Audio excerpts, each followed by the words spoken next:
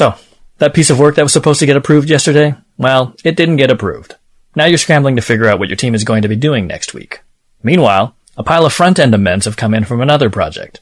Sonia is available, but she doesn't work in React. Rishi could do it, but he struggles when handling more than 2 projects at once. Arlen will probably have to do it, even though he was really banking on that new project to stay engaged with his job. Now, he's a bit of a flight risk. Why don't the puzzle pieces ever just fit? If this high-stress game of resourcing Tetris is familiar, keep listening. We're going to talk tips and tricks for filtering out the noise and keeping things human so that you can balance your short-term decisions with the long-term health of your team culture. Thanks for tuning in. My name is Galen Lowe with the Digital Project Manager. We are a community of digital professionals on a mission to help each other get skilled, get confident, and get connected so that we can deliver projects better. If you want to hear more about that, head over to thedigitalprojectmanager.com. Hey everyone, thanks for hanging out with us on the DPM podcast. My guest today is a former digital project manager turned agency operations guru. She's got over a decade of experience keeping large UK agencies running smoothly, and she was once named Employee of the Decade by her team. On the side, she used to make stained glass in a 3x3 shed in her yard, and she's recently given her cat the corner office in her new Vancouver abode. Today, she's going to be sharing some of her best secrets for successfully scheduling team resources across multiple concurrent projects, something that I know a lot of our listeners still have yet to crack the nut on. Folks, please welcome Morgan Megannety. Hey, Morgan. Hey, Galen. How are you? I'm well. Thanks for coming on the show. Great to have you. Oh, great to be here. Thanks so much for inviting me in. We are going to tackle a juicy topic today that people always ask me about. They're always telling me about their headaches and their challenges when it comes to scheduling team resources for multiple concurrent projects, sharing resources, making PMs play-friendly, keeping operations running smoothly. It's a puzzle that a lot of people are struggling with. So I'm really excited to dig in. But first of all, I just want to say I've loved our chats recently. I've loved getting to know you. It's been a lot of fun. You strike me as someone who's really energized by what you do. And you also simultaneously have what I consider to be a really, really stressful job. I mean, keeping a busy agency running at pretty much breakneck speed is a serious juggling act. And even for folks like me who have a background in digital project management, I think it's a very impressive feat. So I wanted to ask you, where do you get your inspiration from? Yeah, sure.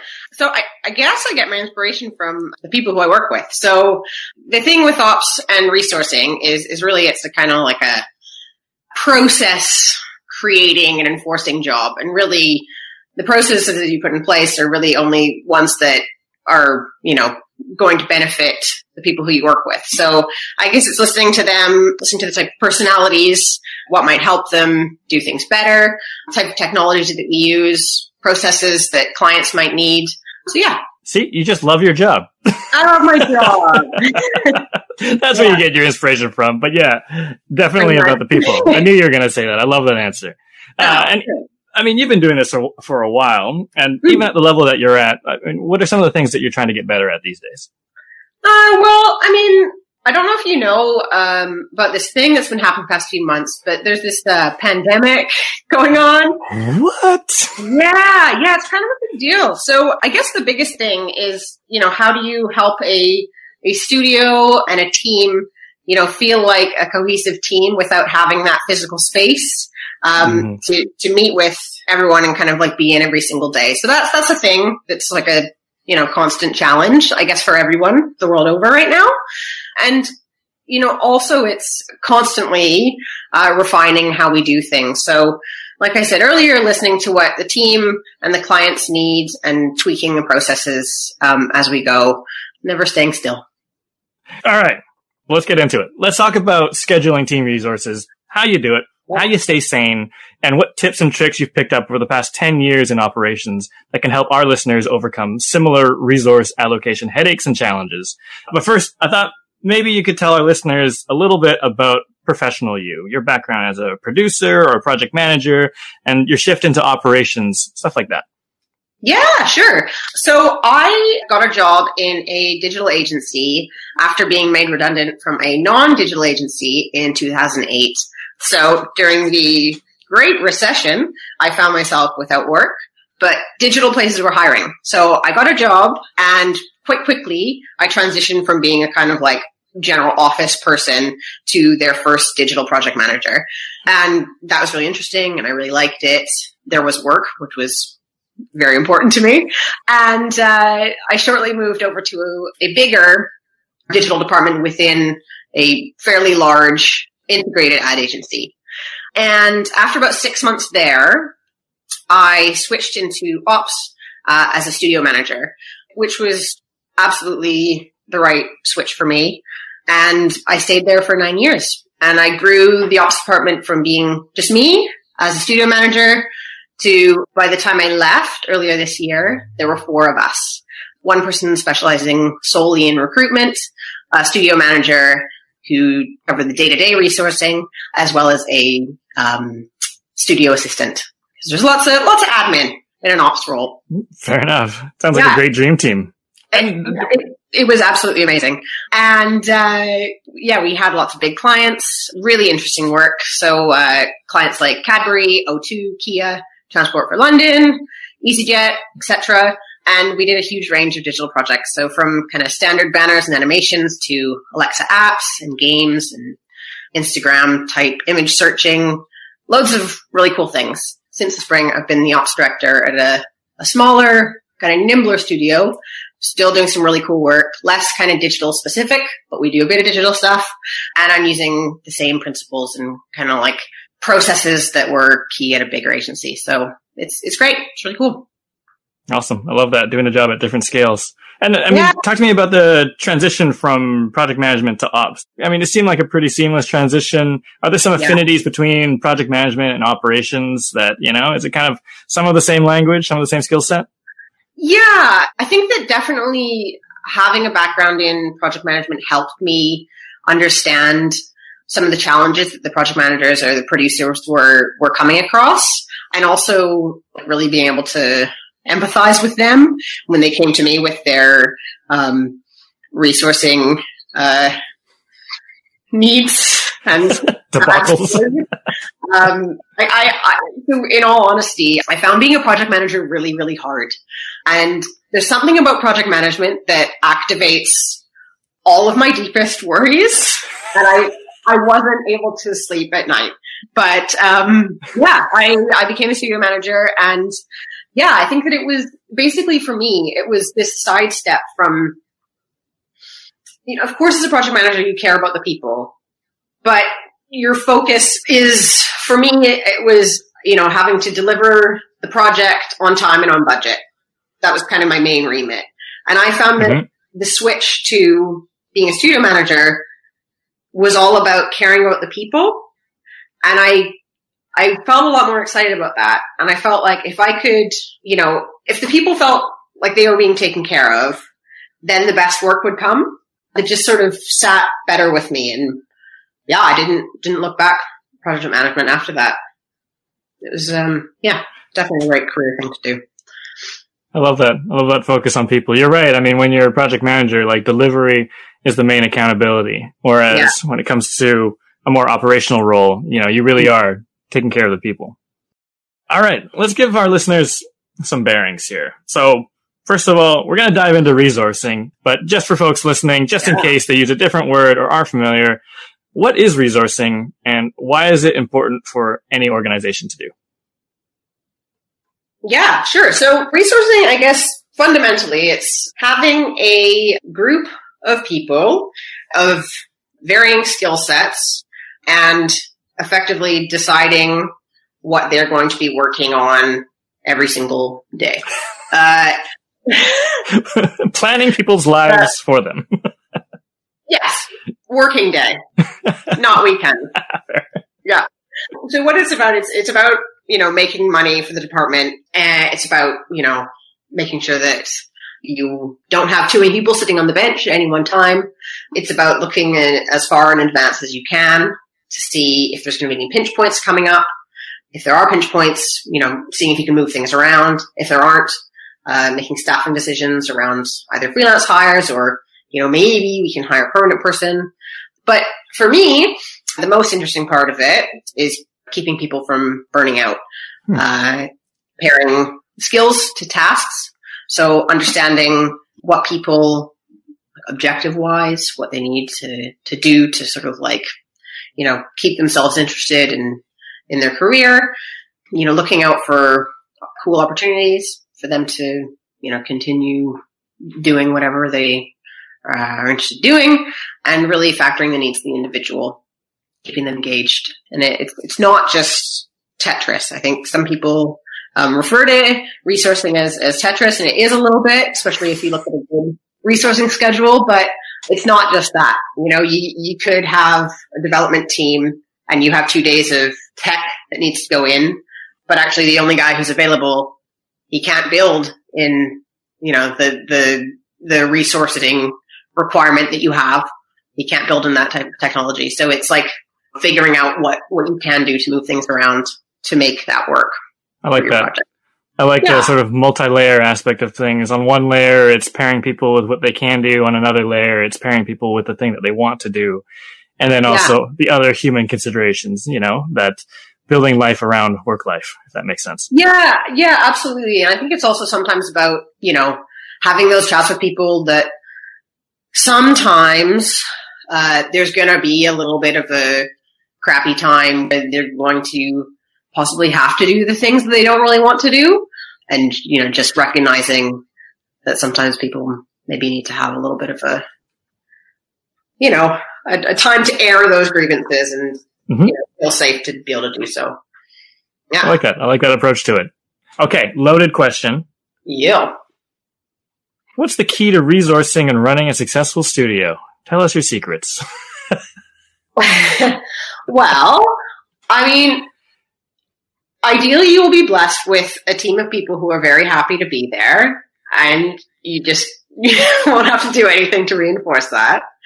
I think that the happy studio is a super important thing. So sort of before anything, I guess, working on like, what is it that's going to make people who you work with, happy to be there. But besides that, I found that it makes a lot of sense to have a set rhythm to the week.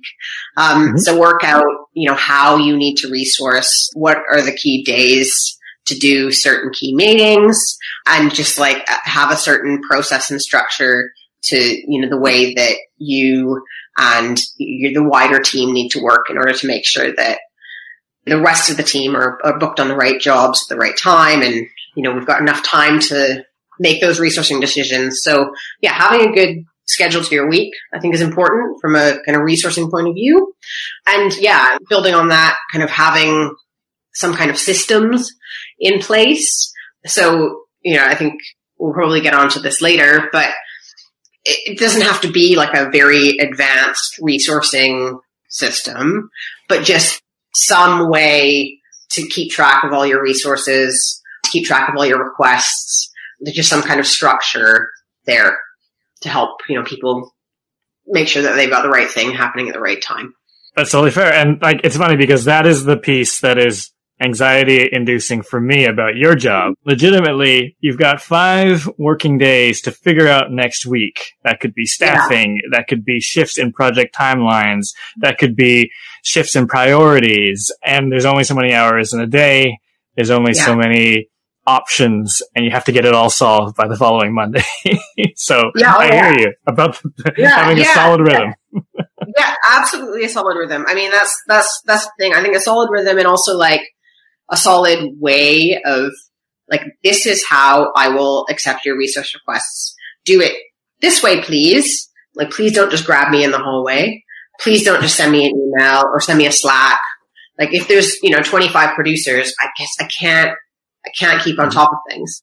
There's literally no time for anything to slip through the cracks. Like, that's how rapid the sprints are, and that's how high the urgency is. And just to kind of put this into context for folks, like, we're talking about a large agency here. Like, for example, I mean, what was the average number of projects happening at once, and sort of what is the average project team size, and how many projects are people working on at once, and how many resources are getting shared across different projects? Yeah, so the agency I spent my most time at was an agency of about 1,000 people worldwide. The vast majority of those were in London. The digital studio was about 100 people by the time I left. I'd say about 75 of those were resourceable people. So people who were booked on projects. Within that, we also would bring on freelancers. Often like there would be, I don't know, at minimum, usually 5 to 10, sometimes more freelancers across all the skill sets. Job wise, I guess like between 75 to 100 jobs at once, of all sizes. Some of those would be, a couple day long little production jobs, maybe just doing some little social posts or a little digital out of home animation or something that would be, in and out within a week. Mm-hmm. Other jobs would be multiple months, like a, big design system for, a big telecoms client or something. But then we had the wider agency as well. So yeah, it could get pretty big. Yeah. How about concurrence? Like, is there how many things is one person generally working on at a time? I mean, I know that the sort of scale can be different as well, but. Yeah, I mean, it really depends on the type of the jobs that are going on in the studio, but also the type of person or resource, if you want to refer to them as their robot name. We had discipline leads. So those guys and girls would be across multiple jobs at once. So they could be across 15 jobs, but they were never operating as the production people. So they wouldn't ever sit down for 2-3 days at a time, heads down designing something. They would be leading the people who were. They spent most of their their time in and out of meetings and overseeing production designers or developers. And then the more kind of production focused people would maybe 2 to 3 max jobs. We would try not to spread people too thinly, and always everything that was resourced or scheduled in would, have had conversations with the discipline leads to make sure that we were putting aside enough time and the skill sets matched and all that stuff. But, sometimes there would be one crappy day where a nice juicy chunk of work fell out or was postponed for a couple days. So therefore they ended up having a bunch of amends across, 4 or 5 different jobs come in. But that would hopefully be a rarity. We didn't like to have many days like that, but sometimes, just what the projects need. You gotta have a bitty day. You gotta have a bitty day. I like that. And I guess, when it comes to flexibility, we talked about having a really good system. And I think maybe some people are listening thinking, okay, well, that sounds pretty rigid, and maybe it has to be that rigid in order for things to work. But what is your philosophy when it comes to scheduling resources and changes as they come in and just life happening? Are you machine or are you more dancer? Yeah, full dancer. Full dancer. Full dancer. I mean, I really bang on a lot about processes and systems and all that stuff because I believe that if you have those things in place, it helps you be more flexible. If that makes sense. It's basically not everything is flying at you at all times. The vast majority of things, you're able to process through and deal with and allocate effectively and all that stuff, which means that when, something comes at you on a Friday, which is you've beautifully lined up 4 UX designers to start on Monday, that you've had to work with recruiters and you've placed them and they're all ready to go. Then someone comes on Friday afternoon and says, hey, really sorry, but the project's not going to be ready until next Wednesday. It means that you can deal with that. So, do what you need to do. Can they be reallocated, work on some other billable work? Can we push back their start date of their contracts? Are we just going to have to, suck up the cost, and therefore can the client take that hit for at least a couple days? What can be done? So flexibility, always, always, always. Things are going to change constantly, and a resource person's job is just to deal with that. And it's just part of it, There you go. It's, you just, things always change, and that's kind of what, it keeps it interesting. Yeah. I love that. I love the notion of having the system so that you have the bandwidth to do that on the fly problem solving, which you seem to enjoy. Yeah, I do. It's very stressful. It doesn't always feel awesome. And sometimes you think like, oh no, everything's going to crumble, but then it always gets sorted, somehow.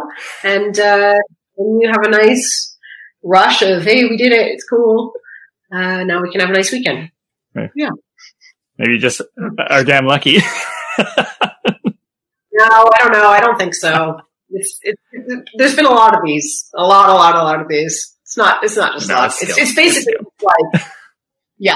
Well, it's not so much skill. It's just talking to people. And there's a lot of people to talk to, and I guess like having those little rules in place, like, if a producer has to pass on the news that the client's not quite ready to go.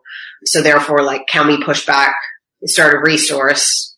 But, they told us yesterday, for example, that, everything was totally signed off. Everything's completely ready to go. Mm-hmm. We've booked in these freelancers and, they've said no to other contracts because they're going to come and start work with us. Like, most people are pretty reasonable. So if we aren't able to move them around on other projects and, with a busy studio, there's very often the ability to like, move things around and fill up people's time. Mm-hmm. But, if we can't and they've said no to other work, we can talk to them and say, hey, really, really sorry, but like this has come up. But if they're in a pickle and the other contracts can't take them, like it's only right for us to, see if the client will cover that notice period or something. So if they have to pay for a day of someone's time, people are usually pretty reasonable and understanding. Like we're there to make money. We're not a, charity to take up, suck up the cost of, miscommunications or mistakes or whatever. And I love that. I've worked in places where that would be well over and above. Like, oh, well, we don't have this job ready for this contractor, but that's just part of being a contractor, so sad. Sorry. We're going to move on with our lives. But I love that, like the trigger of just being like, let's see if the client will cover it. Cause most people are reasonable and people need to live their lives. And I think in my books, it's a nice humanity to it. Yeah. And I think that also like there's something like, I don't want to mess people around. I don't want to, screw over someone because like good people are good people. And I want that freelancer to want to come work with us. I want like, cause they're good and, they've worked with us before and like they're awesome and everyone loves them and their skills are top notch. Their rates are reasonable, all that stuff. I want them to want to come back to work with us. But I also kind of like, I don't know if this is selfish, but it's sort of like a personal studio PR thing. Like I want people to say nice things about working with us. Like I want our reputation to be one of taking care of our people, our perm people and our freelance people. And so kind of like everything that I think needs to be done for resourcing or for ops ties into that. It's just, just the right thing to do. It's a huge point that you mentioned. I don't think it's selfish. I think it's good business because I've seen it happen where agencies build a reputation amongst contractors where people are like, stay away. And then you can't get the talent. Yeah. And then you don't have, recurring, reliable, consistent work from people who keep coming back to work on other projects and sort of become a part of the team. And then you just have this revolving door of people who just, didn't get the memo versus all the people who, that have the right talent that are avoiding you because, well, word on the street is that you don't take care of your people or whatever. So it's not worth it. It's not nice. Like we all have to work or choose to work or whatever. We have our different reasons for working, but I think like making it as nice as possible for everyone just like makes the days feel better. You gotta care. You gotta give a shit. You gotta treat people nicely. I like that. I love that. All right. Let's dig into the juicy stuff. Let's talk about ways of working. Now you touched on it earlier. We were talking about team members as resources, their robot name. And we were talking about, just different like life structures, when people have to pick up their kids from daycare, people who might need to start a little later, and these sort of different nuances that need to work for people in order for them to do their work. I had it here. I said, we are often tempted to refer to team members as resources, but the reality is that they are autonomous, living, breathing human beings that have different needs, motivations, working styles, efficiencies, weaknesses, etc. So I thought we could dig into that a little bit more. How do you account for different ways that people work? For example, I had developers who would only want meetings in the morning so that they could go heads down in the afternoon and just code. I've had UX architects who only want to work on 2 projects in a given day. So if they've got 3, then that third one has to go to another day. What is your approach to different ways of working? At my old agency, we did try to do, I think it was like the first 2 hours of the day would be meeting free. So everyone could just have head down time. There are some people whose jobs are basically to just like be in meetings all the time. Producers are absolutely one of them. But then they wouldn't have time to write their scopes of work. So like, let's set aside this 2 hours. I think that could work at some places. For us, it didn't work because we were this integrated agency that had other departments that would tie in with us. But I think it is worth trying those kind of things to see what works for the team, for sure. I think in terms of like the only wanting to work on 2 jobs thing, that's an awesome aim. And that is like, I think people can be spread too thinly for sure. But I also think like if tasks are allocated and scheduled based on like a realistic estimate of the time that they're going to take, and that time is available in a day, you gotta do it. It almost, it comes back to what you were saying earlier about having a system so that you have flexibility. Again, setting boundaries and expectations. And that's the ideal, but sometimes, life happens. Everyone's going to have to be a little bit flexible. But if you can set those systems and boundaries, then at least there is a chance, or at least most of the time you can work in your optimal working situation. Sometimes there's going to be that meeting in the morning. Sometimes there's going to be those amends that come in and you have to work on 3 different jobs in a day. But for the most part, thinking through the way people work and having that as a consideration, and at least trying to fit that mold. Maybe not always, but as often as you can. Yeah, exactly. And I think that it's also absolutely worth understanding, like, why are people having troubles, or like, why is it a problem of having more than 2 jobs in any one day? And I'm guessing that that's only a problem because the right time hasn't been put aside to do the tasks that are booked in. So it's just also like getting, under the hood of like what's happened. Why are you only down with 2 jobs in a day? And if actually ends up because that job that was supposed to take 2 hours actually took 6, then like that's a whole other conversation that needs to be had. So yeah, I think it's just kind of understanding where people are coming from and, addressing any concerns that they have and trying to do something to kind of like make their days better.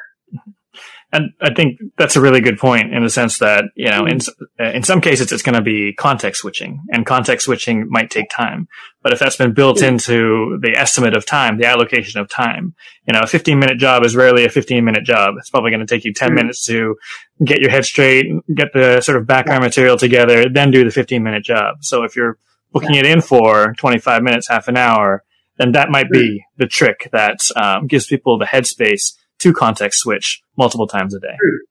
Maybe. Yeah, exactly. And, it's also things like, making sure that whoever's briefing them in has like a briefing document that they've filled out.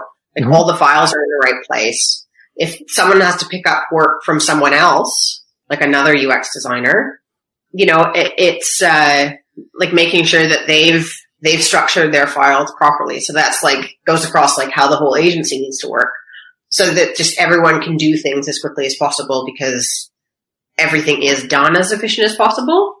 Yeah. I like that. Yeah. No, the systems. Absolutely. No, I like it. Systems, file structure, naming convention. Love them. Yeah. Being organized, making sure people are set up to be successful in whatever they've been asked to do that day. I like that, which I think maybe brings me to my next question, which is that a lot of our listeners, what they struggle with in terms of resourcing is granularity. It's kind of the big question mark is what level of detail does one need to go into to plan all the work? You know, we're going down to like day by day, half day by half day, hour by hour, minute by minute. How deep does one need to plan in order to be successful at resourcing? Well, I mean, I guess part of it depends on how you're paid from your clients. We had some retainers near the end of my time at my last agency, but most jobs were, paid project by project. So therefore, basically every minute need to be accounted for. We obviously wouldn't resource down to the minute because that is insane.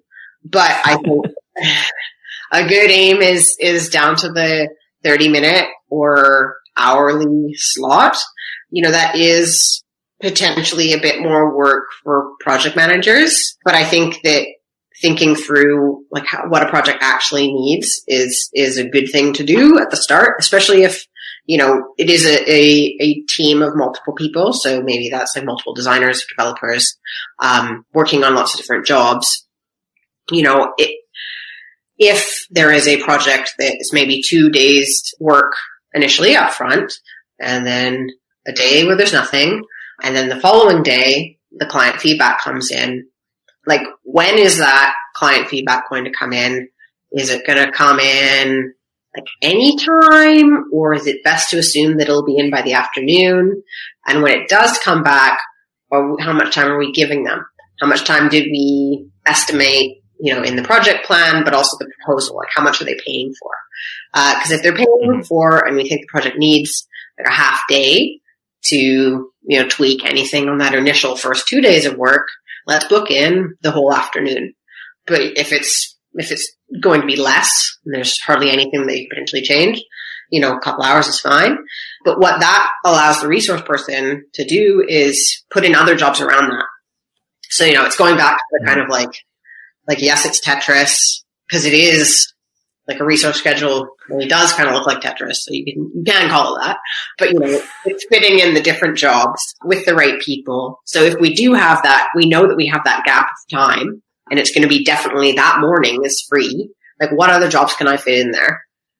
Mm-hmm. Yeah. So I mean, I am very much down to the, like, I love granularity, and I know that is, not always the case for everybody.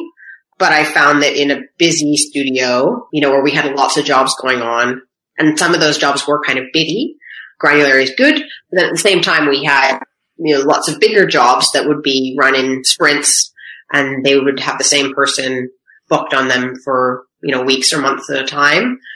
And that time would be paid for and would be only booked on that particular job. So therefore, resourcing that was absolutely a breeze, because you just put the big block in and drag it for weeks.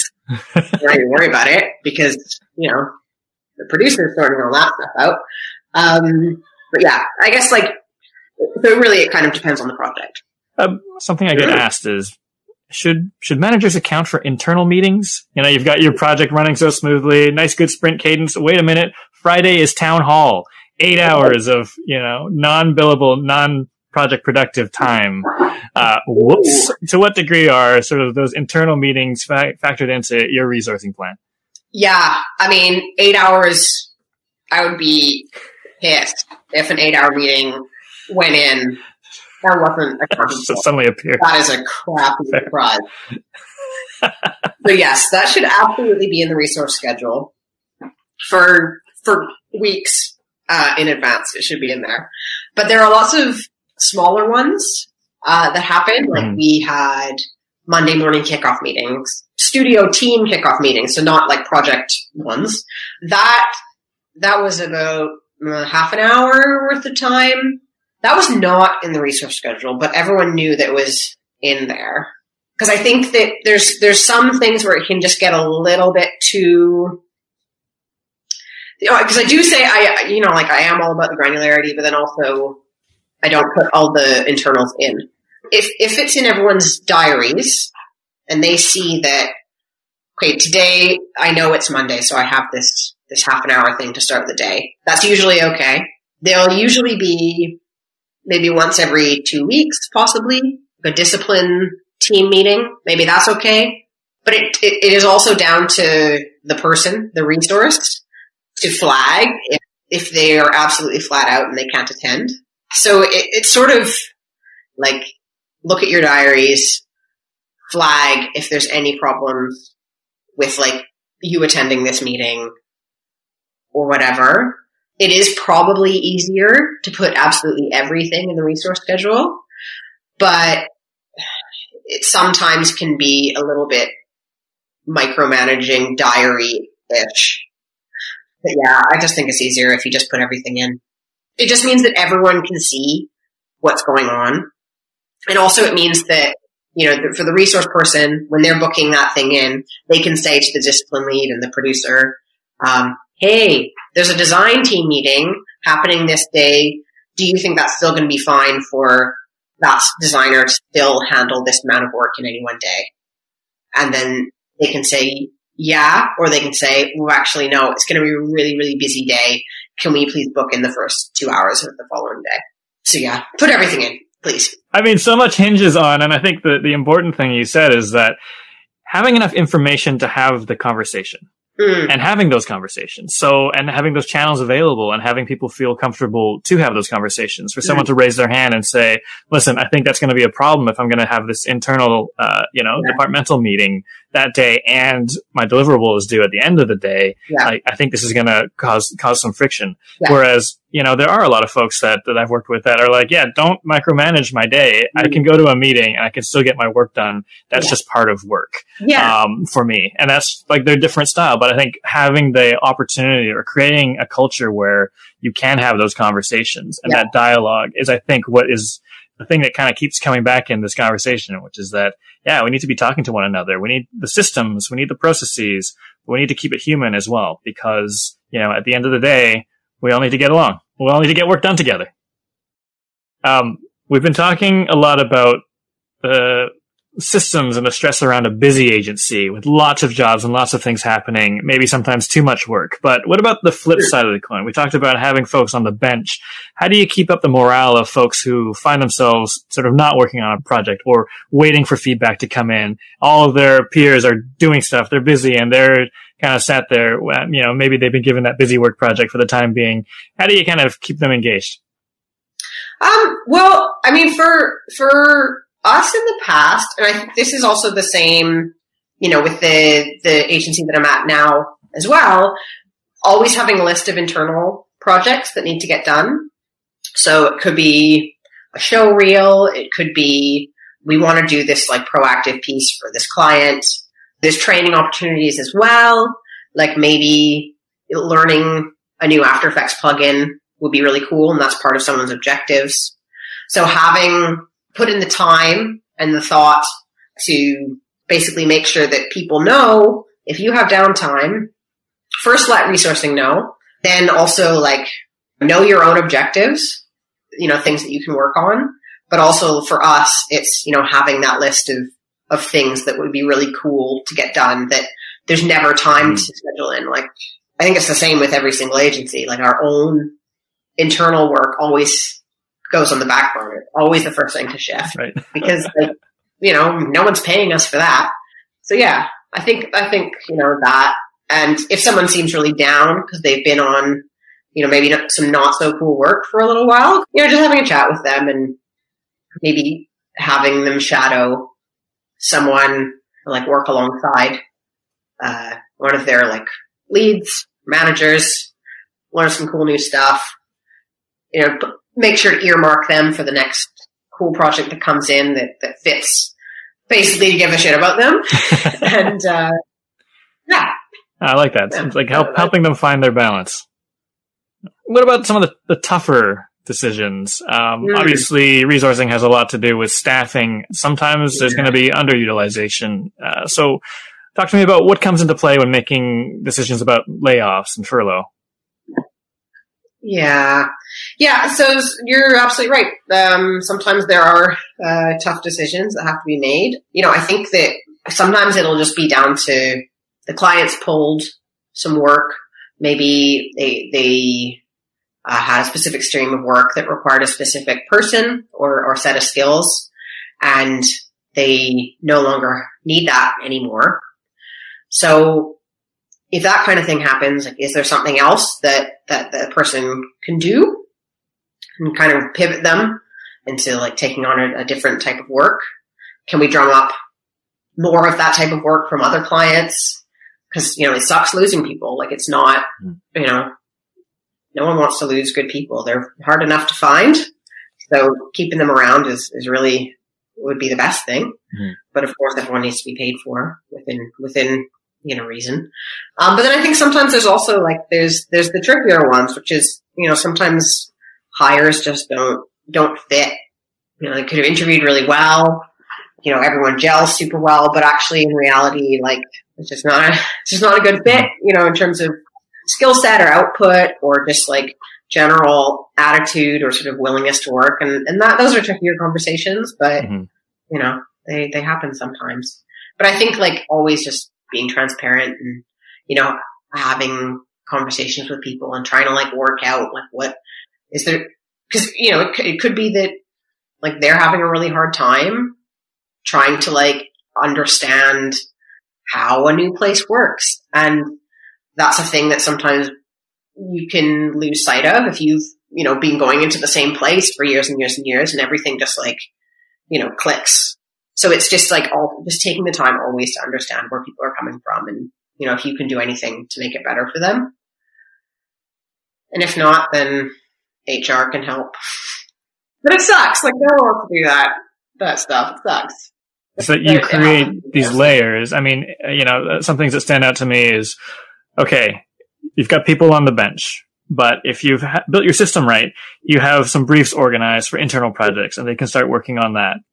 There is training. There's conversations about, are they fitting in with the workplace? Somebody who might not be fitting in. And again, having those conversations to make sure that they are set up for success before all of this, before it's a conversation about, okay, well, maybe it's not working out and maybe we've got to let this person go. Yeah. Let's lighten it up a bit. Let's talk about tools versus techniques. So I know a lot of folks in our community, let's go from very dark to, I don't know, let's just talk about software. Let's lighten it up a bit. Let's talk about tools versus techniques. So I know a lot of folks in our community, let's go from very dark to, I don't know, let's just talk about software. I know a lot of folks in our community, they're always looking for the right resourcing tool. They're looking for something that works the way that their organization works. Usually it's like looking for a unicorn. So I thought I'd ask you, software, does it make a difference? And what's worked well for you in the past and why? Yeah, I mean, I think it definitely does make a difference. I think you are totally right that it is like finding a unicorn, and the dream system is one that ties together your finances, your timesheets, your resource request and your resource schedule, your project management software, all of that stuff. I have not found it. I love Float. Float is great for me. It's super easy for everyone to use. There's different kind of like levels of use. So I can pull reports. There is a timesheeting function if you want to use timesheets. I like that Float, like I can just put in our overall budget, which I take from our proposals. And when I need to put in, say like, on Thursday, we'll be putting in work for the week ahead. If I put in like, half a day of someone's time, I can see if we're over and if we're not over, like how much money we have left in our budget. That's really cool. At my larger agency, we took requests via Google Form. I think that was super useful, even though it was quite manual. Resource requests, it's never just 2 days of a designer, right? It's like, what does the designer need to do? What kind of skill set is it? What level of person? Is the job signed off? Do we have all the assets? Do we have the copy? Like, what's the job number? when does it need to be delivered by? Like, there's just so many different questions. So I found that taking all those requests in a Google form, which then populated a spreadsheet, which we just monitored all day, every day. But, it's just having those little systems in place, which has helped us. So yeah, like, I'm all about Float. It's great. They didn't pay me to say this, but I love them. I've used them for years. I like that. I like yeah. They're not paying me to say this, but everyone go buy a copy now. No, but I like it. I like that it seems to be this balance between multifunctionality, like a tool that could do it all, and integratability. So like if you wanted to not use the finance function and can integrate it some way, and make it work for you. Cause I think that's what a lot of the folks I talk to struggle with. They struggle with making a piece of software work the way their organization does. And a lot of them just end up going to like a Google sheet because it's manual. They can morph it. They can plug all their data in. Yes, maybe it's super manual, but at least they can start painting a picture of what system they might need. I mean, which is, that is fine. We, at my older agency, that's what we used that for quite a while. But then the big thing it was lacking was the ability to do reporting. Like, utilization reports are super key to just understanding, what's going on financially with the studio. And that's something that a spreadsheet, unless like maybe I'm just not good enough at Google spreadsheets, but, I wasn't able to get those reports from them. So yeah, but if that doesn't matter to you, use a Google spreadsheet. You just have a system and make sure it works and drives those conversations. Yeah, I like it. Let's swing it back to the human side now. You were infamously bestowed a Employee of the Decade award, in addition to being described as best cheerleader, most organized, and most valued player.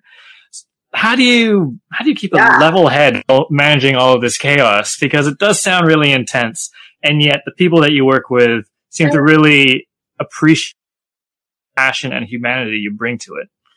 Oh, well, that's really nice. I don't know. I guess I just like everyone I work with, and I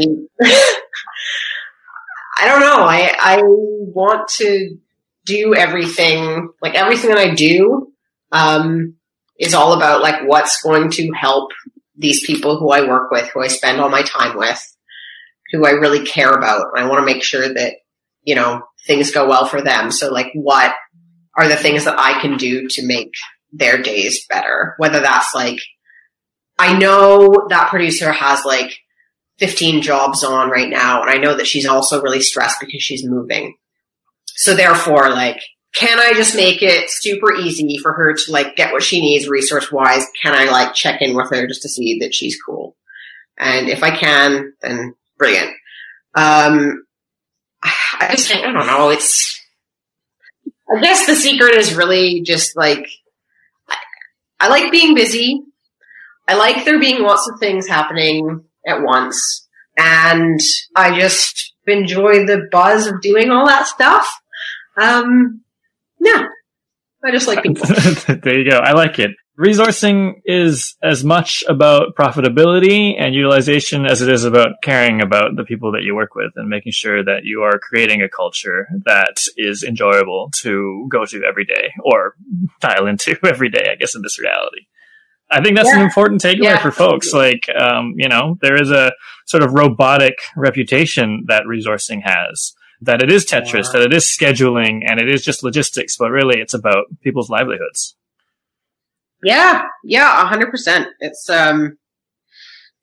it is not just I think it is also like the thing that makes it infinitely interesting for me is that it is all about the people. It's not just like, how can I fit this chunk of work into this block of blocks? Awesome. Yeah. Morgan, listen, thanks. It's been a pleasure having you on the show. I really enjoyed our chat. I love geeking out about resourcing. Hopefully folks found this useful as well. Thank you. No, it was super fun. It's my favorite subject. We may have you back. I know there's a lot we can dive into in resourcing, and I literally only scratched the surface because I know we had a lot of other questions that we could tackle as well. But let's leave it there for now. Let's give people a, the temptation of a sequel.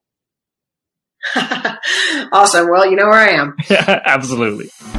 All right, guys. So what do you think? What hacks, tips, and tricks do you have up your sleeve for making sure that all your projects get the team resources you need? What works for you? What doesn't? Tell us a story. Have you ever had team resourcing fall through on your project? Have you ever gotten really spy versus spy with your other PMs? Or how have you been able to keep things civil? Tell us in the comments below. And if you want to learn more and get ahead in your work, come and join our tribe with the DPM membership. Head over to thedigitalprojectmanager.com/membership to access our experts forum, mastermind mentorship groups, our library of mini courses, our live mentorship sessions, Ask Me Anything sessions with a variety of experts, ebooks, templates, and more. And if you like what you heard today, please subscribe and stay in touch on thedigitalprojectmanager.com. Until next time, thanks for listening.